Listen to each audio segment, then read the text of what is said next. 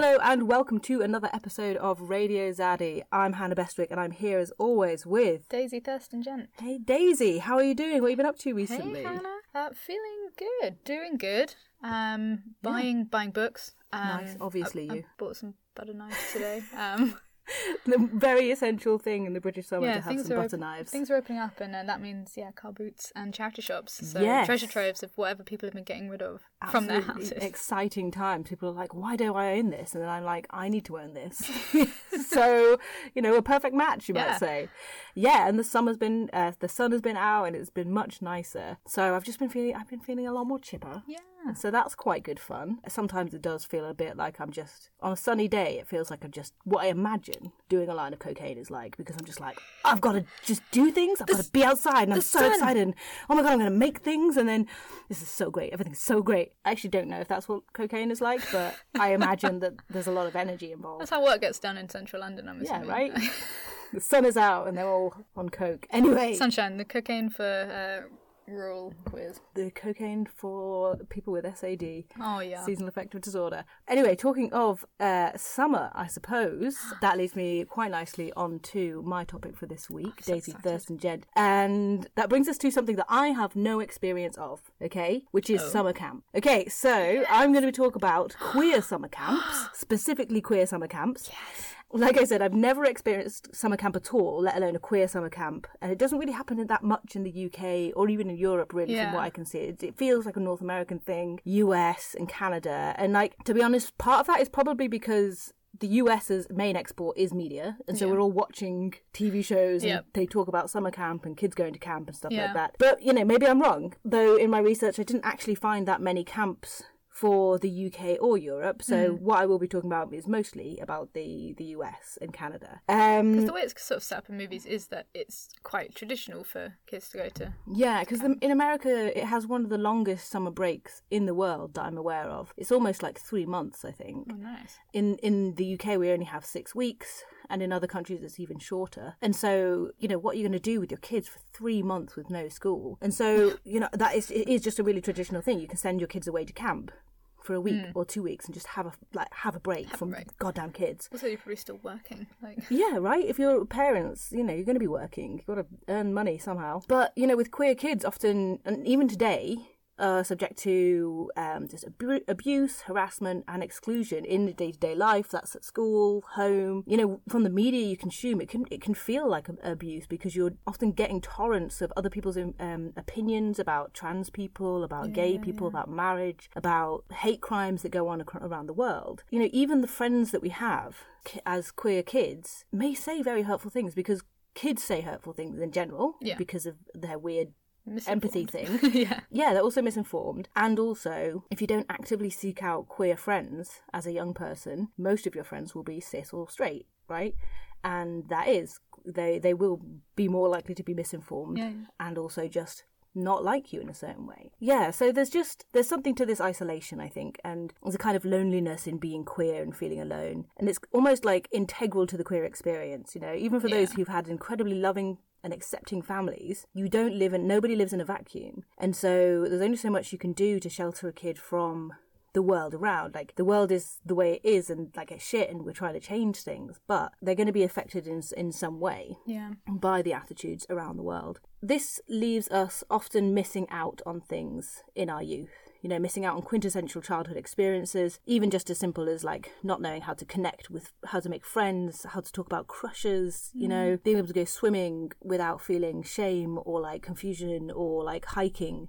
And so summer camps are, for a lot of people, a quintessential childhood experience for them. And they're often traditionally set up, they have boys' cabins, girls' cabins, all the activities are divided by gender and, by sex. So you might even have solely single-sex camps, let alone a mixed camp with separate bunks. And that all kind of leads to this really exclusionary environment for anybody that doesn't necessarily fit into those very strict and rigid boxes. And if we learn anything, it's that dividing people into those two boxes doesn't do anything justice, doesn't do anybody justice at all. Denies so much in the middle. Exactly, so much in the middle, and it's not just people who identify as queer that are somewhere in the middle. There's lots of cis and straight people out there who actually, if you look at their presentation, doesn't fit the exact standard Yeah, norm. And like, where do those people fit? You know, like I said, I have amazing news. There are actually lots and lots of specifically queer summer camps for kids. There's also lots of camps that are not exclusively for LGBT kids, but which are saying, you know, we have trained our camp counsellors in more inclusive techniques, and who are doing things like no longer separating the bunks and dorms by gender or sex, but by age instead, which I think is actually really a really good way to do it. The kids can choose if they want to be in like an all-female or all-male bunk as well, if they like. So I've got a really fucking sweet list of camps. Okay, now, like I said, there's loads and loads out there, so I've just actually chosen a few, trying to not get too many for the same age group or with the same kind of aims. Obviously, very sadly, most of them didn't go ahead last year and may not go ahead this year, but you know, it's useful to know the names for when they do open up again. Are you ready? I'm so ready. You're so ready. Number 1, Camp Brave Trails, which is for kids aged 12 to 18 in California and Maryland. It's the largest residential summer camp for LGBTQ plus youth, and they connect with the kids will connect with supportive adult mentors who are also LGBTQ plus. They make lifelong friends, have the time of their lives. These are most of the descriptions I've taken from like websites and things, and so they're very pro them. I promise you I'm not getting sponsored by anybody, but it will sound That's so like cool though. Like we should definitely endorse it. Like I'm happy to endorse it. Because if you don't have a space for that anyway, why not have like an adventure space for that? Yeah. So this one, it's a leadership focused camp with loads of quintessential camp activities like archery, theatre, hiking, drag classes, arts and crafts, campfires and identity groups, game nights and other evening activities. It's really sweet, and all the cabins and bathrooms are genderless. There's Camp Aranautique in New Hampshire, people aged 8 to 18, and it's specifically for transgender and gender variant youth, and offers an opportunity to build confidence, resilience and community, and emphasise kids just being kids at the traditional camp. So there's actually no specific formal conversations about gender or sexuality here. It's just you go swimming, kayaking, arts and crafts, but you're just also in this really inclusive, lovely space. Slightly younger group of 8 to 15. Camp Highlight in Pennsylvania is a week-long camp for kids who have an LGBT parent, but though they welcome all youth to attend if they want to, but what this does is allow kids of all orientations or genders to connect and create a community where their LGBTQ families are celebrated and emphasised, and it's really community focused. That's it's so just cool. That's so nice. So sweet. Camp 10 Trees, Washington, 8 to 17. Fun fact, they were one of the first camps for LGBTQ youth, and you know, you can play in lakes, share values, sing songs around a campfire. Social justice oriented, this one. And so along with all the traditional hiking, whatever, there's also age appropriate workshops on identity, oppression, social justice and activism, which is super fucking cool. That's really cool. And that one you can go as a family or just send the kids. That's quite fun. Goodbye kids. Learning camps, yeah. Camp Firefly in Alberta for a slightly older age range, 14 to 24. It's Canada's national leadership retreat for lesbian, gay, bisexual, transgender, two-spirit, asexual, intersex, queer, questioning and allied youth. And it's a space to explore identity, build resilience, enhance self-esteem, and all while doing the normal camp things. Yeah. Swimming and resilience. Swimming and resilience. Resilient swimming, let's say. Camp Outdoors, emphasis on the out, is 11 to 24, and it's a colourful camp, apparently. This colourful camp takes LGBTQ youth out of the closet and into the woods, which is lovely. Brilliant. 4 days of fun, and the camp welcomes campers all over the world. Campers. The camp welcomes campers, okay, there we go, from all over, but they specifically focus on Arizona youth, giving them an opportunity to build community where they live. That's so cool. Yeah. Camp Lightbulb, 14 to 18, so the higher end of the teenager bracket. It celebrates LGBTQ plus youth with magical summer camp experiences with fun, pride, community, friends, support, self-discovery, and memories to last a lifetime, Daisy.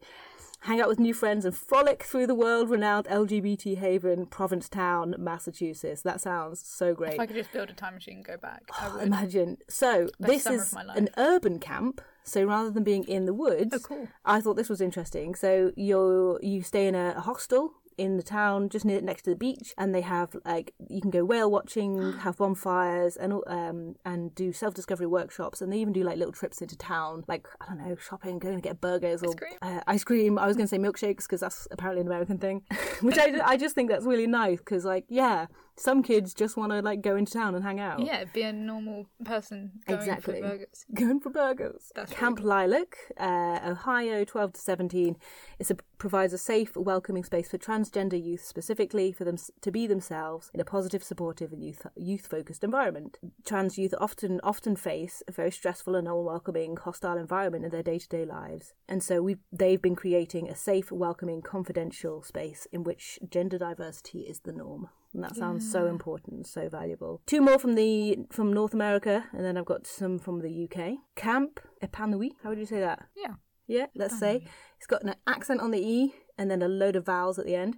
In Pasadena, California, 10 to 12. So that's quite a narrow age bracket, quite young. And that's a day camp, so you only go in the morning. And that's specifically for trans feminine youth. And it's 5 days of those mornings. And you connect with others who have a similar gender journey to you and have a ton of fun playing indoors and outdoor games, making art, engaging in team building, and focusing on increasing resilience. And it's just so cute with lots of body positivity and puberty awareness for these young kids. And I'm just like, that's so great. It's so great. Really showing up the 90s. Yeah, absolutely, right? And then there's Camp Unicorn, again in Pasadena.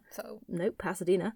6 till 10, which is babies. Baby unicorns. Is a summer day camp from 1 till 4 for trans and gender non-conforming kids to connect, create and empower. Join others on a similar gender journey for arts, crafts, games and unicorn magic. Includes a unicorn pop bake-off, face painting and water balloons and a magic show. Oh my god. So great. Say no more. We do have some things in the UK. Oh, cool. So Gendered Intelligence does a camping trip for a week, I think it's 3 days, for people in 2 age brackets. They've got 11 till 17 and 16 to 26. And I was like, what? And that's because people who are 16 to 17, they asked, do you want to be considered in the older group or the younger group? And they got like half and half responses. So they've made it overlap so that you can decide, I want to be with younger kids or I want to be with people older than me, depending on where you are in your journey. Nice. Gendered Intelligence is a trans-led and trans-involving grassroots organisation that works to increase the understanding of gender diversity and improve the lives of trans people. And the camping trip with 2 on the camp, they do a range of activities and games to get involved with. There's art, journaling, exploring nature, sharing around campfires, cooking and eating as a community, and living in a trans-only space for 3 wonderful days. Wow. There's also the Mosaic LGBT plus Young Persons Camp, which is a summer camp experience like no other, apparently. 25 young people from the UK spend a week together in a residential centre in Wales. Wow. I mean, that's 25 people. That's really closed. It's a really small group, isn't it? Really. Because these, the American camps, I always imagine being hundreds of kids. I just imagine the Addams Family. Yes, 25 but 25 people, it's very intimate. And you go to Wales, take part in workshops, cook together, making friends and exchanging experiences. So it must be really you must make some really intense friendships on that trip. And it's the UK's only camp that caters to young lesbian, gay, bisexual and trans population. So unique as a camp as it's not focused typically on outdoor pursuits like rock climbing, abseiling, but instead focuses on an LGBT curriculum, learning through fun and non-competitive activities. That's cool. Yeah. So that is fucking cool. Learning through fun is what we do. Yeah, this is fun and I'm learning so much. And just that sounds so great. And I can't imagine the difference it might have made to me or a bunch of my friends to just have had other kids in your life that even just having met them once would make a difference, because you're like, I know that there's people out there like me. Yeah. Right? Even if it was just a club or whatever, just something for youth. And I know that it definitely things are getting a lot better, and there's youth groups in London. I was looking at doing some volunteering around London. There's youth groups and you can do youth mentorships with LGBT kids, and to be honest, I just don't think that kind of thing was considered where I was. And because a lot of us grew up without all of that, I think that's left us as quite a lot of people as queer adults, having found acceptance and love and chosen family and all of that, now feeling like we missed out on some stuff, right? And now feeling too old to enjoy some of the things that we would have enjoyed as kids or been allowed to do as kids, but not really being acceptable now as adults. There's that kind of Peter Pan syndrome. Is it, not wanting to grow up or not feeling that you had enough of a youth or enough of a true youth. That's it. Yeah. Not enough of a childhood and not really doing with it childish things. Because, yeah. You know, restricted or felt ashamed of some. Yeah, ashamed. Yeah, exactly. And like my dad once gave me a card that says it's never too late to have a happy childhood. And at the time, I was like, oh, that's pretty bleak. Because it's just like, yeah, you had a shit time. And I was like, yep. What's that? We're sorry, card. Yeah, but actually, from where I am now, I sort of, it's more of like a free pass to kind of be like, no, I want to enjoy doing stupid things that are childish. I want to just make mistakes and that be okay. And I think that actually, yeah, it does feel like it's not too late. I just have to do it with my old rickety body instead of the one that be a bit more careful. Yeah, exactly. I've just got to wear the safety gear. So I also have some good news for us oldies out there. Yes. There are some camps specifically for adults, for LGBT people, adults who want to go to camp and have a camp experience. Kidulthood, but queer. Exactly. Adulthood, I don't know. Quill Todd. Yeah. No. Anyway, so there's A Camp, which is primarily organised by Autostraddle, and that's for 18 plus, and that's in California. It's a unique, dynamic, immersive, ever-evolving, home away from home queer adult camp. It's got like conferences, campfires, diverse panels, discussions, workshops, comedy, musicians. Arts and crafts, dance parties, serious bonding. I don't know if that, you can't really put that on the schedule, can you? Serious. Now here's your serious bonding time. You go bond. Yeah, it offers serious bonding and a soothing refuge from the heteropatriarchy. It says, sign me up. Be a kid again, compete against the other cabins in the Rainbow Wars or play recess games. Sit down for a one-to-one with a career mentor. Discover your crafty side. Learn to chair dance. Become a whiskey expert. Laugh your ass off at improv. Meet up with other introverts. That's not what introverts do. We just sit on our own. Meet up with other introverts. All the introverts in the room going, no. Write something. That one was in italics. And then there's, gender panels, what makes a queer family, like quizzes, Swagger 101, making a zine. Or you can just go off into the woods and read for a day if you want, or go hiking because it's in the mountain. California's got some good mountains and things. And you can even like wake up for yoga or spoon till noon, and then let a DJ save your life at Club Deer or watch the stars. Sounds I want dreamy. to do all those things. Yeah, I want to go and do that. Swag 101. Can you imagine? That's so just workshops like that. Yeah, I'm kind of like imagining because swag is a feeling, right? It's like a whole thing. Because you can't just be like, just walk like this. You just gotta really, got to embody it. Yeah, it's too much confidence is swag. Anyway, but not cocky with it. Yes, and then there's camp. Yeah, but it's so if you search camp, there's just a TV show that's called Camp, but it's for kids. But this is camp in quotation marks, camp, and there's a camp. Summer camp does come up. Do you learn how to be camp? It's a premier summer camp for LGBT adults and has a distinctive vacation for the gay, lesbian, bisexual and transgender community. It's just like a sleepaway camp when you that you would remember from when you were younger.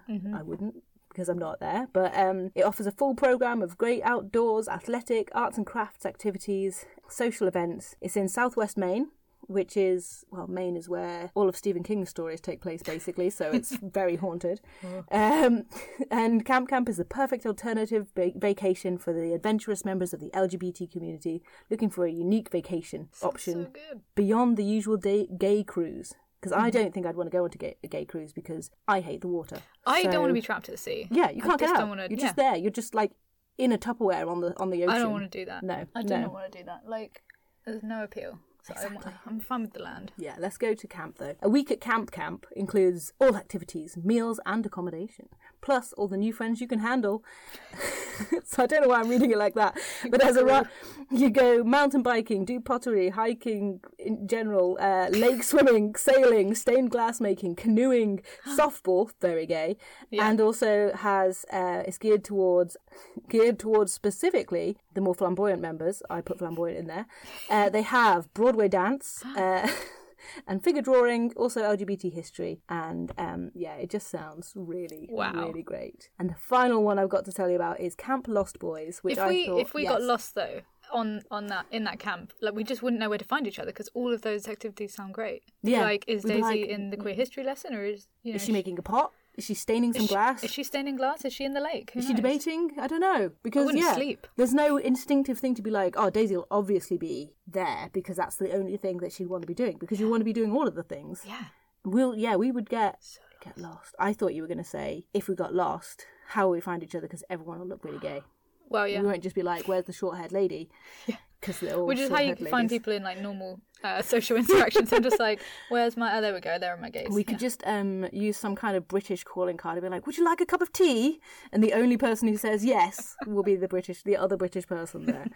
Yeah, finally, it's Camp Lost Boys, which I thought this one was really lovely. Again, it's for 18 plus people. It's a sleepaway camp devoted to men of trans experience, hosting anyone who identifies as the masculine of centre to focus on self-empowerment, self-esteem building through physical and mental activities and a traditional summer camp experience. It's got hiking, morning meditation, boot camp workouts, also assistance in financial planning, film screenings, fireside chats. Nice. And it's with fireside chats with specific focuses as well, and including one that is specifically for trans men of colour. So they have a specific emphasis in Camp Lost Boys for men of colour, which I thought was really good. Yeah, because we've got ones for like more very. Yeah, exactly. We've got quite a lot of camps specifically like for generally the queer population, but I think having the specific experience ones like the trans feminine and trans masculine ones that we have, space, a really, really safe space for everyone. I think those are really important. But yeah, I thought those sound amazing. They sound so fucking good. So amazing. Yeah, and so I think I want to go to A Camp. I think that's the one I want to go to because there's a podcast called Nancy Podcast. Okay. And the female host goes to A Camp in it and she records her experience and it sounds really sweet. She's like a bit awkward at the beginning, a bit uncomfortable, and then she's like, we just all turned into teenagers and they were like passing notes and things to each other, being like, my mate has a crush on you. And it's just like so cute. It is more than $1,000 to go. But for how many days? Should have a look. Hang on. If it's going to be the best experience of my life, then that's let's go. Real good so, luxury holiday. Oh no, that's just a campsite. Where 5 nights lodging, 3 meals a day, closely work with the chef to design vegetarian, vegan and gluten-free menus. This is definitely a queer camp. Yeah. Full access to a variety of stuff. A kick-ass tote bag, jam-packed with gifts. And a camp t-shirt. Look, you get the... Look, Stop I'm pretty sold. All those activities, all that, like, opportunity for connection, like, building community that you may not have had. Yeah. I don't want to be, like, jealous of queer youth growing up having a great time. I want to have my own experiences, like, denied those anymore. Exactly. We're not denied them anymore. And it is... I do really rate having... similar experiences available for adults because it's not like it is a queer experience, but it's also not just queer people that lose out on their childhood. Like loads of people do for all sorts of like sad and miserable reasons, and I think that we should be allowed to re-engage with our youth and do these fun things. Yeah, space for fun. Yeah, it looks like $750 with like an extra $100 down payment. Yeah. I mean, like, that's pretty good. For all those activities. Yeah, and get a flight to California, probably to New York and then to Cali. So I think that's how that works, because they're both, they're like, isn't California like as far away from New York as New York is from London or something stupid like that? But anyway, I think that would be a really excellent great experience. Time, yeah. And I think actually I would probably happily spend that. Yeah. And I just want to lie down in California and be like, wow, isn't this nice? Yeah, under the stars. Like, sounds great. Anyway, yeah, so it's summer times. Totally go. The end. That was amazing. That sounds so like desirable and made me all excited in my belly and excitement like a kid. Yeah, I think it was really fun. I kind of do wish there was more stuff like that in the UK because like I think people would do it. Yeah, I think people would do it, especially if it's in like a 1 week camp, 5 days or 5 nights or whatever. I think we'd get quite a lot of uptake, especially if it was in the summer when the weather's going to be good and things like that. It's basically a festival. Yeah. But with more like group activities. Yeah, it's exactly. A lot more like focused on. Well, that's kind of connection. What I do at festivals anyway. Is I don't really go and listen to any of the music because the crowds are really intense. So I just spend a lot of time in the craft tents. So I'm just like, this is great, and everyone's like, are you going to go see the headline? I'm like, huh? What? Who's there? Listening to the guy who's telling stories to all the kids, like, wow. He lives in the woods. Amazing. Maybe we can have a Radio Zaddy camp week. Yeah. Because I understand why they would have to prioritize like, you know, fund these charities funding you know, LGBT youth. Like, I think that is super important. But to give space to queer adults who may have not had an opportunity, like those opportunities, is a really interesting space to take up as a charity. And it can be actually quite healing to be like, to just get to do the things that you, because there's harm in having regrets. You can spend a lot of time just thinking, I should have done that, I should have done that. And then being given the opportunity to get rid of that regret, that sadness, is amazing, and it is very healing. Anyway, Daisy. Anyway, right, what am I talking about this week? So, in every episode, I bang on about having like more queer historical role models. Yes. So this week, I just wanted to take it all the way back. Okay. To Jesus? Ancient Egypt. Yes, please. Yeah. Yes. Which, as it turns out, is a pretty gay place. Yeah. I don't know how much you know about queerness in ancient only Egypt. Oompa, a little bit. Oompa. I was like, oh, who's Oompa? I don't know. So I'm going to start off by telling you about Nunknum and Numhotep, who are a pair of manicurists who served the pharaoh Nusser in approximately like 2380 BC. Amazing. Fancy. So yeah, manicurists. Super camp. I just imagine them as super camp manicurists. They probably were like... Just like sassy but in Egyptian. Yeah, like, and who's to say like what they were like. Anyway, so Nunknum and Numhotep, I'm going to butcher these names, it's terrible, pretty much always make like the list of, you know, queer icons in history. Anything that predates Stonewall, basically. There's this weird assumption that history begins at Stonewall, and it's like, no, sir. So yeah, we know that modern queer history is like fairly plentiful, but finding a couple of hairdressers, you know, in the same ancient tomb feels pretty revolutionary. Men? Women? So, men? Two men. So these two fellas were known to serve during the 5th dynasty in the Old Kingdom. What sort of time, how many years? How many thousands of years? 5th dynasty in the Old Kingdom. So, yeah, 2380 BC is when they were serving. 2380 BC. That's a long time ago. Ancient. 25,000 years ago. In the name. Yeah. So they would have been held in quite like high status, right? As the chief manicurists to the pharaoh. So it's a pretty good job. Yeah, there's quite an esteemed position in ancient Egypt, as grooming was regarded very highly indeed. Absolutely. And known to be like quite laborious as well. So I mean, lots of like plaiting, beards. Wait, manicurist for the nails? So yeah, manicurists and hairdressers, makeup artists. They're often referred to as like any one of those kind of three things. Oh, okay, so they would do all of it. Yeah, so oh god, yeah, because like beauticians, I don't know. Yeah, they must spend so much time on the hair and makeup and just like those tight little kind of beard ponytail things. And yeah, what was going on with that? I was wondering about ceremonial, that. Aren't they? Something about that. Like it's always in like the like burial process. Yeah, I always wondered if it was like an actual beard in there or if it was just like a little stick on. But anyway, yeah. And like the eye makeup, you know, that's gonna be like half a morning. Absolutely, you know? Real legwork. Anyway, so I don't know how much, like in general, you remember about ancient Egypt, but burial and the rituals around death were all very important. Hence mummification. Yeah, those massive pyramids. Yeah, exactly. Big deal. So yeah, the way you were buried and preserved was like particularly noteworthy. Yeah, I mean, mummification takes a lot of care and a lot of effort, so it's got to mean something. So the remains of Nunkhnum and Numhotep were discovered in the same mastaba tomb, little mud tomb. Buried together? Buried together, along with several paintings of the men embracing each other face to face, often depicted like nose to nose, which is like super close. That's like basically kissing. Yeah, I mean, this is a pose that historians would usually represent a kiss. So you would usually like have a heterosexual relationship, you know, husband and wife, painted nose to nose, to kind of represent a kiss. Yeah. But it's interesting that neither of the men are painted embracing or kissing their wives or children, for example, who are also buried in the same tomb. So they're only painted together. So hang on, I didn't know they also had wives and kids. Yeah, so they had wives and kids in the tomb. Yeah. Also with them, but like in all the pictures, they were also they're pictured together. It's like a family on the side of their gay relationship, basically. Yeah, I think like they probably just had to marry, right? Probably. So in some cases, like spoil sport scientists have like tried to claim that these two men were brothers. You know, those kind of remarkably close nose to nose kind of brothers. Yes.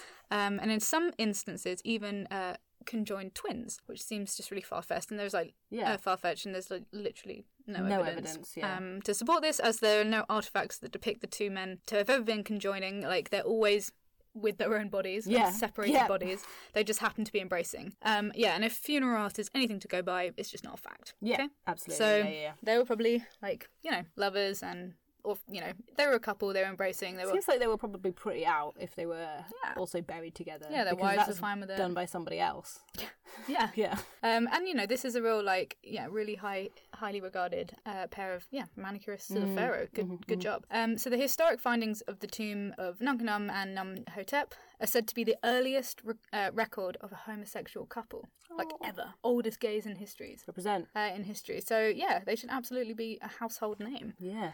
I'm going to get a print of their kissing painting and just hang it up in the house. So great. So there are also a number of intersex people who were celebrated in ancient Egypt. So even if historians treat the subject of Gwyn as taboo, that might not be like an accurate reflection of how things actually were on the Nile.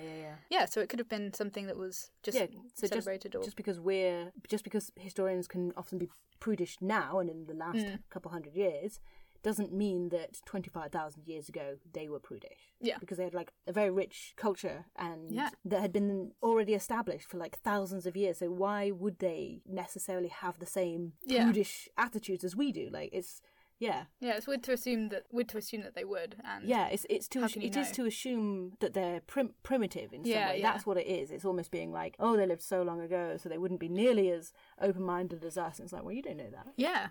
They weren't primitive either. They built those fucking pyramids. Come on. There's huge science comes from that. So speaking of the Nile, I found some great pictures of Hapi, who was the god of the Nile. Oh, Hapi. Yeah, who is depicted in hieroglyphics as an intersex person with a ceremonial beard and breasts. Oh yeah.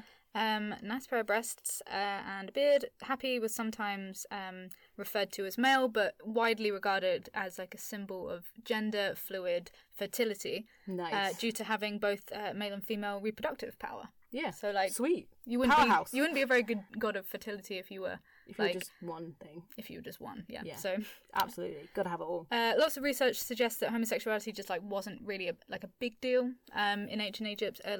Basically because little importance was given to people's personal lives. It was much more about the collective. Yeah, being Egypt.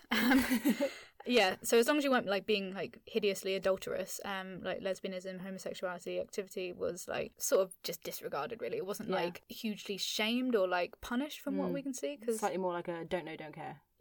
Yeah, definitely. Yeah, also the modern Western constraints of binary genders just weren't really a concern.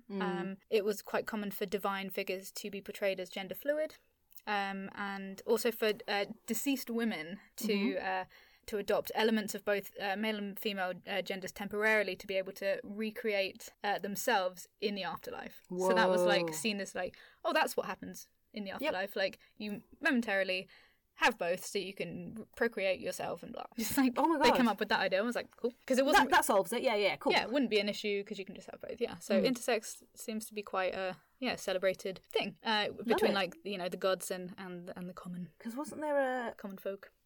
Was it Nefertiti or something? Who... There's a pharaoh that is suspected to have been intersex as well. But yeah, I'll let you carry on. So we've got the first documented transgender figure in history. It's likely to have been Pharaoh Hatshepsut, who was recorded as a female Egyptian ruler, but is always painted in ancient art as wearing men's clothing and is often drawn with a male body. So that's quite good. King Neferkare, is that maybe who you're thinking of? I don't know, maybe. Who was believed to have become the notorious Pharaoh Pepe II. Ooh. Pepe II. Pepe II. Pepe II. Which I'm going to call him Pepe II. Pepe II. Pepe II. Was known to make secret visits to Sassanet, who clearly wasn't very secret. Who just so happened to be his favourite general. Oh, goodness. And the innuendo amongst scholars is that within the ancient text, the king would simply do what his majesty desired. Gosh. Which was often interpreted as sex. Right? Yeah, absolutely. So if there's his majesty desires that general. Yeah. And so he will do what he desires. Yeah, they're not very explicit, but it means they were clearly fucking, right? Something like they were bonking. There was some kind of dicks out activity. Yeah. He was the pharaoh. He can do whatever he wants. So also in the story of Pepe and the General, I'm just going to call it, Pepe and the General. After sneaking over to the house of Sassanet for a cheeky nocturnal romp, the pharaoh is said to have thrown a brick What? Callback. Foresight. Yeah, we're always throwing bricks. Yeah, and thrown a brick and stamped his foot in order to obtain entry. I'm telling you, Hannah, like, thrown a brick is a pattern in queer history, and like the internet loves it. We have to make it. a timeline of all the brick throwing queers. Yeah. Anyway, there's like loads of like Twitter threads and memes about someone threw the first brick at Stonewall. Go do the the research. Do you remember in 2014 there was like this really homophobic UKIP councillor that publicly blamed the gays for causing floods? Yes, and, yeah, like, I the remember heavy that. Storms. And I was like, big claim. What? Yeah. He said that it was a direct correlation to the legislation of same-sex marriage around that time. Because God's crying, and that's what the flood water is. Floods, yes. Well, I basically have the same kind of the ancient Egyptian equivalent in the form of Seth. And Seth, the storm god, associated with many natural disasters, but also whose like sexual activities were rumored to involve like many male deities. So Seth would be having like a nice little time with all the male gods, and then also storms would be aplenty. Storms aplenty because it's raining men. Electric. Whoa, electric energy, raining men. Come Absolutely. on, Seth. Another good figure who holds ties to ancient Egypt as well as like Greek and Roman cultures is Antinous. Have you heard of Antinous? No. Blessed and highly favoured young love interest and golden boy companion to the Roman Emperor Hadrian. Ooh. I'll get on to why this is connected to ancient Egypt in a sec. Famously noted in my quiz and history book with the simple tagline "became a god." So pretty good. Someone to describe me pretty as good that when I'm achievement. gone. Yeah. Yeah, pretty good achievement overall. Died and just became a god. So I was like, oh, that's interesting. What did he do?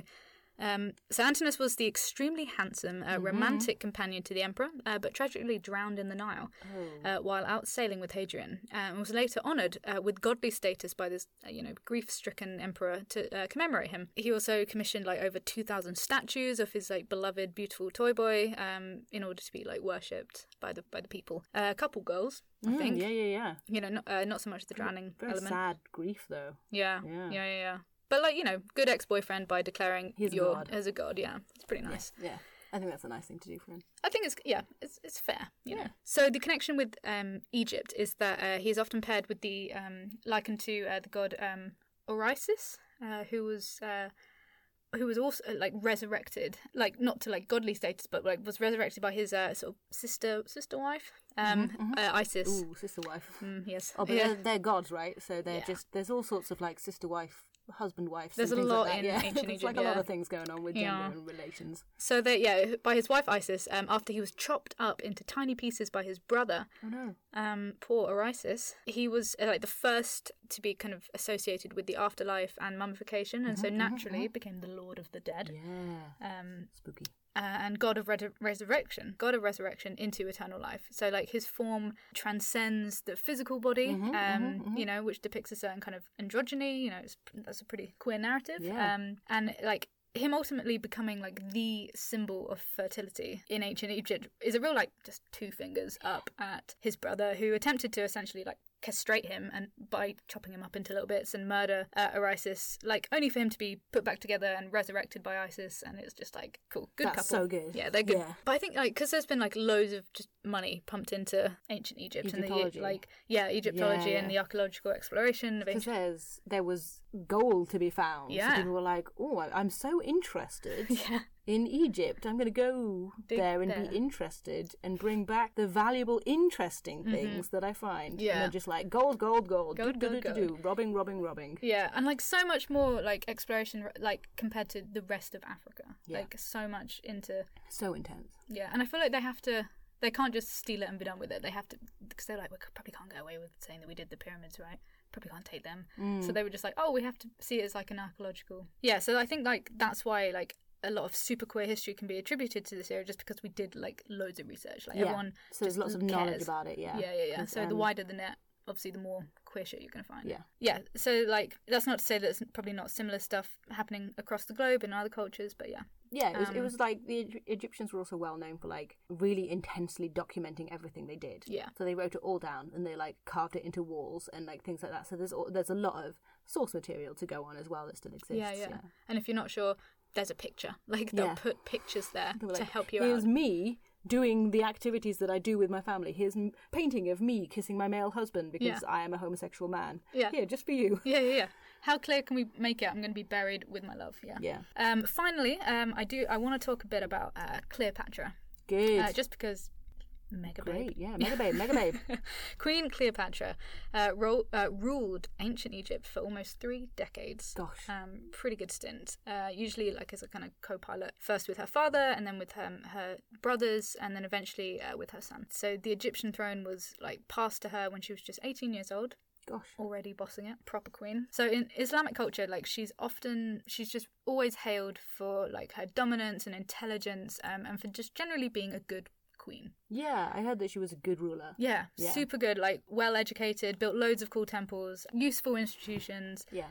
Spoke many languages, as many as 12 in some references. Gosh. Which is pretty good going. Yeah, there's a great article I read by the Queer Classicist which talks about like how Islamic scholars are generally just better at capturing how Cleopatra would have been seen by the people at the time of whom she was ruling. Yeah. Which was like a goddess. Cleopatra had apparently strongly self-identified with the goddess Isis, who I mentioned earlier, the sister wife who or Isis brought him back to life and put him back together, and that's someone who Cleopatra was like, yep, that's cool, me. good I woman. identify with that. Yeah, Power. Yeah, and it's fairly common in ancient Egypt to like associate royalty with deity. Yeah, because the royalty were gods. Yeah, that was essentially it. Is that they were not just divinely appointed, but they themselves had a godly bloodline. Yeah, I think. Yeah, exactly. Yeah, and that's basically like just reinforcing like the status of kings and queens within society. Like respect and trust these people because they are gods. Yeah, that kind of thing. Yeah. So Cleopatra, I mean, she was just really powerful. And like a rightfully influential person, incredibly charming apparently, and just absolutely iconic in so many ways, but in like the framework of the West, historians and writers often paint Cleopatra as this kind of sex crazed sultress more than anything. Like that's really what they're going on. Yeah, and it's really shitty. Yeah, because it's like she was so intelligent and powerful and like did a lot of great shit. Yeah, built a load of stuff. Just because like she had an affair with like not an affair in the like adulterous way, but she had a relationship with a guy, and everyone's like slut. Yeah, absolute slut. And it's like, oh, so she's not allowed to have emotions or feelings or like desire. If she didn't, they'd be like prude. Yeah. Right? Yeah. Whereas a lot of Islamic like documentation is very much focused on like, I don't know, not women as being like a second class kind of citizen. It's just like, hey, this person was a great queen and here's all the cool shit she did. Yeah. Rather than being like, she had sex with this guy. Ugh. Like, and Cleopatra was probably bisexual, yes, but like in those days, like who wasn't? Well, exactly. It's like in Rome. I think. I actually don't know. I think it was around a similar time. It was considered unusual if the Caesar didn't take male lovers from time to time. Yeah. It was considered really weird because there was one guy one of the Caesars who would only have female lovers, and they were like, "What the fuck? This guy's totally fucking weird." Yeah. Really insane. Yeah, I mean, like, so she was always draped in these kind of female, like, servants, companions. Did a lot of ruling with other people. So there were probably lots of influential people around her. But yeah, she did have some pretty steamy love affairs and with some like influential gents at the time. But basically it's just a lot of gossip.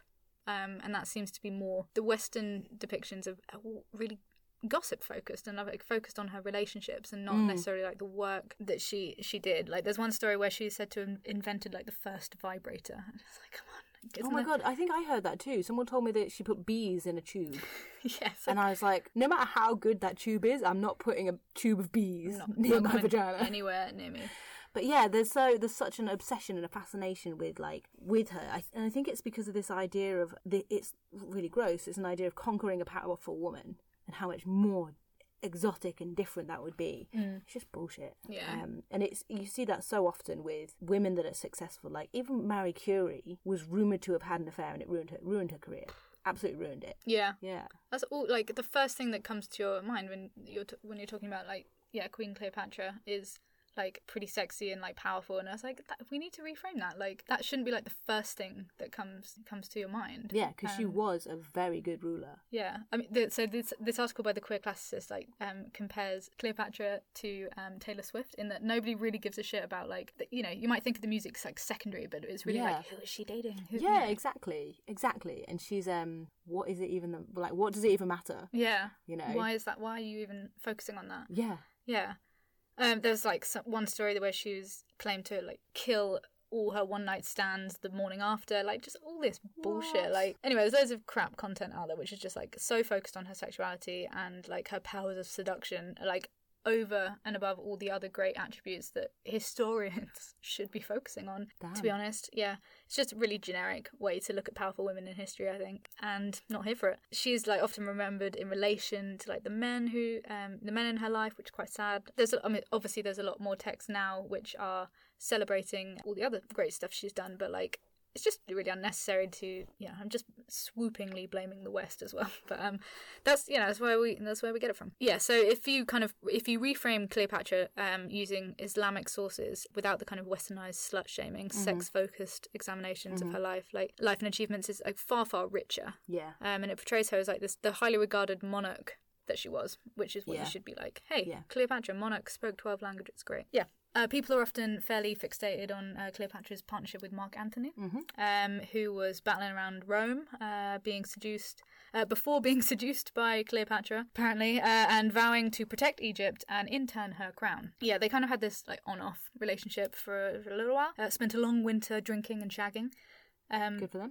Supposedly. And then in turn for her financial support towards like funding his army, Mark Antony helped her rebuild the Egyptian empire, agreeing to return to her Cyprus, Libya, Crete, Jericho, as well as parts of like Lebanon and Syria. Wow. But some Islamic historians describe Mark Antony as her lieutenant. And that's it. Like, not like, hey, he took over the world and gave some back. It was more like, hey, she funded his army because he was her lieutenant. And so it's like not focused on the romance at all.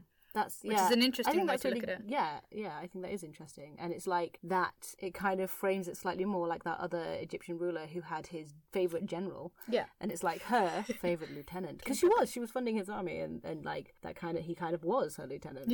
Yeah. This might be a bit off topic, but have you heard of Cleopatra in Space? No, but it sounds so good. Cleopatra in Space it's a graphic novel and cartoon adventure series. That follows Cleopatra as a high school teenager. No. Yeah. That sounds so good. It's like Recess, but ancient. Anyway, so the high school they attend is called Pyramid. Pyramid, by the way. Oh my god. Cleopatra Cleo is then transported 30,000 years into her future to a new planet with Egyptian themes. Gosh. Ruled by talking cats. Obviously, yes. We do know about the Egyptians and their cats. Yeah, ruled by these talking cats, which is like lesbian trope if ever I heard one. Yeah. Where she becomes saviour of the galaxy. That is amazing. And that's just like one for the watch list. That's so good. And that's what I'm going to end on. Yeah. No, I love it. Sounds great. Absolutely love it. That sounds fantastic. So I can't remember. There's the name of the Egyptian pharaoh that I was thinking of is called Akhenaten. Akhenaten. Did you say Akhenaten? No, I didn't. Okay, so he was a male pharaoh, but he's almost always depicted with like feminine hips and breasts, and so he's got wide hips and the little kind of paunch that people with uteruses have just below the belly button, and then like breasts that he crosses his arms over, and so there's a lot of stuff about him being intersex, or some people say that he was just trans, assigned female at birth, or just like could be just a female pharaoh that was just misgendered at some point and sometimes called a he now. But Akhenaten, introducing a revolutionary form of monotheism into ancient Egypt. And like reigning in he was married to Nefertiti. Okay. So that's... And Tutankhamun, known as King Tut, may have been his son or brother. This is it. Like, there's so many interwoven, like, storylines, because, I wasn't around in ancient Egypt, so... Yeah, but also because, like most royal lineages, there's a lot of in-marrying. Yeah. Marrying. In-marrying. I sound like I've been in-marriaged. Anyway, yeah. it's just a super queer place, It's and there's so many examples. Yeah, it sounds so because good. it wasn't necessarily like taboo or shamed or like. Yeah, and Egypt was around for tens of thousands. It was a huge of dynasty. years. Yeah, it was an incredibly long dynasty, and just obviously it's going to be incredibly varied, Yeah. and incredibly rich, and like we also know it's a very rich culture. But you're right, like the fact that there isn't actually that much said about homosexuality or like intersex or trans people kind of suggests that it wasn't really a thing, as in like it wasn't really a topic of conversation, because we know that people were queer, trans and intersex, and like at the time, because people have always been that. So yeah, that's really cool. Thank you for the education. Happy, the god of the Nile, was just the god of the Nile, like, and also just happy. Anyway, there's so much more to say, but like, go have a read of ancient Egyptian queers, and look out for Numkatum and Numhotep. And the two Mercurists, stylists of the Egyptian kings. Thank you, Daisy. That was really, really great. Thank you so much. Thank you very much. Great.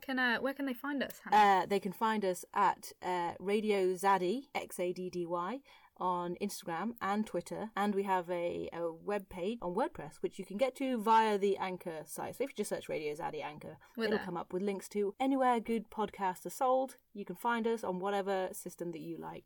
Thank you very much for listening. Thank you. Bye. Goodbye.